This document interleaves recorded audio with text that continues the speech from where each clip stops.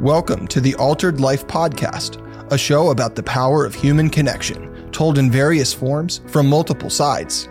Join us for Season 1 as your host, Michael Castanon, brings you along for conversations that each carry an important message and takeaway you can apply in your own life. You're about to hear part 2 of a conversation between Michael Castanon, Kimia Anderson, and her therapy client, B. Kimia Anderson is a licensed therapist that works with patients at Alter Health Group's California Rehab campus. She is a licensed marriage and family therapist who specializes in substance abuse treatment and trauma treatment. B met Kimia through the treatment facility after being rejected from 4 other facilities previously for her medical condition. Working with Kimia has allowed B to experience lasting freedom from addiction and past traumas. The theme of this conversation is about how clear boundaries between a therapist and patient can help keep the focus on the intended outcomes in therapy.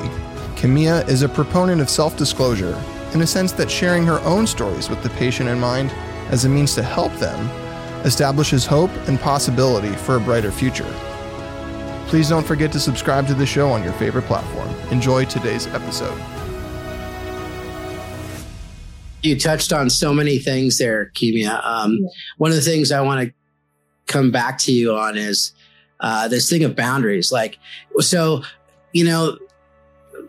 There's a clinical approach, right? And then there's this thing of boundaries, and sometimes that can get in the way of really conveying care, I think. I always say that there's an insipid nature to the clinical approach, and we need to be more inspirational and less insipid, right? So how do you do that, but still do that appropriately? Like, what's your technique? And because I think that leads to real breakthroughs, that real connection. You've got to have that connection because you're working through things that are deeply rooted, that don't want to let go of people, right? They want to just keep them in captive. And so how do you break away that insipid kind of, bland approach and make it more deep and rich and inspirational? Yeah. So first, I feel like that comes obviously if you work in this field, you're going to just need to have a lot of empathy and understand, how difficult, or try to put yourself in that other person's shoes about how difficult whatever they went through was for them, right? From their stance, because we're all different.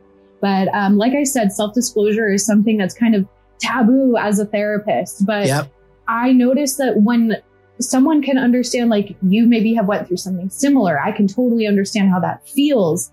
That connection can become so much stronger. I mean, I notice even in treatment facilities, clients love the care coordinators because they have gone through stuff and they're sitting there talking about the struggle together. But there's also, like you said, and I said, boundaries, right? I don't need, this is not my therapy session. I'm only going to self-disclose what I think would be helpful for the client, not helpful for me. It's not about me in the session. So, and it's not talking about, the troubles, but it's more talking about the hope. It's more talking about what you can get, that it's possible to get out of that. That, I've seen it. I've seen it in people, and other people believing that, that it's possible to kind of get yourself out of that deep, dark hole that you might have dug yourself into. So really it's about what's going to help the person in front of me here, and to be able to, understand that there's hope, or to understand that, someone else has been through this. I'm not alone. Like, I thought I was the only one who's ever been through something like this. Yes. Yeah. So more like a regulated relatability kind of thing. Yeah, is that what you're saying? That's a great way to put it. Is that how you put it? Yeah, because that's what I'm hearing you say. So good for you. That's awesome. And B, so the thing I wanted to talk to you about when we first talked about is the time. It's been a year and a half, and congratulations. And so this issue of time, consistency, so often we want to think that, we'll just leave that part of our life behind us. We'll deal with that in 30 days or 60 days, and then we'll just put that in our rearview mirror. Is that what you did, or is it different? It seems like it's different. Can you tell me about that? Yeah, absolutely not. I do not look at it that way anymore. I now realize that every day I have to be working on this.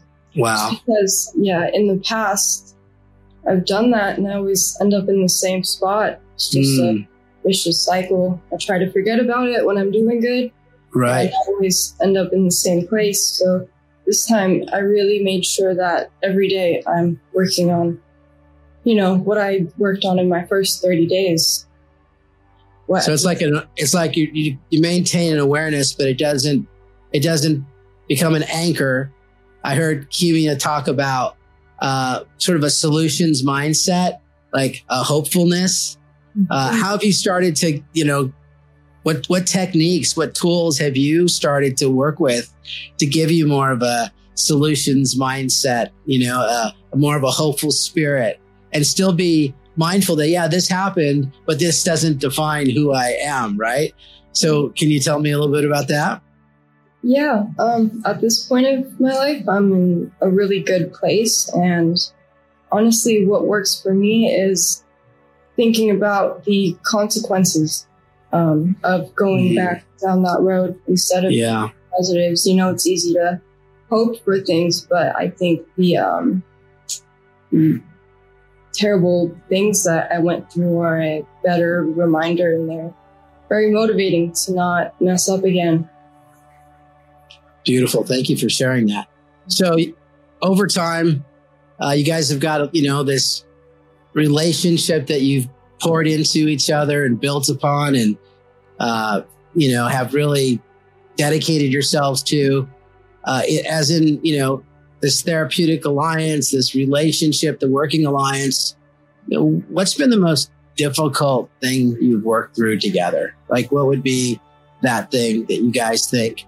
And from each of your perspective, as the help seeker, B, and as the help giver, Kimia, you may not think it's the same thing. So I'd be interested to hear each of you kind of tell me about that. B, you want to start? What do you think the most difficult thing that you guys have worked through together?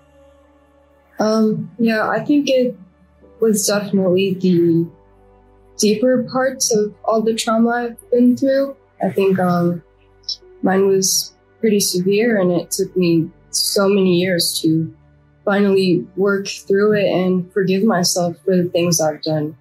I think being willing to talk about those things, because in all honesty, nobody really wants to, share the most intimate parts of their life with somebody else. But I think it's crucial to grow past those things and to see them in a different light. So, we tend to hate on ourselves and really beat ourselves up for those past mistakes, but somebody telling you that it's okay and, it'll get better, and that in the scope of things, it's really not that big of a deal and nobody else really cares. Yeah. So a big part of it for me was thinking about how people judge me and, just all the embarrassing things I did, but, just realizing that, nobody cares about what I did, and finally accepting that and forgiving myself. I think that was definitely the hardest part. Kimia's vulnerability and strategic self-disclosure as a therapist has helped B tremendously. And inside of that, there have been strong boundaries to ensure that the relationship is focused on B's healing. In this way, B has been able to work through some intense trauma and self-destructive patterns that have resulted in lasting positive results. Number 1, boundaries. Boundaries require consistency and care. Be mindful of your intentions when setting boundaries. They can set you free. And self-disclosure. As a therapist, if you choose to practice self-disclosure, be mindful of only sharing aspects that will be beneficial to the patient. We'd love to hear from you. Please rate and review this show on your favorite platform and let us know what you think, or if you have any suggestions for future episodes.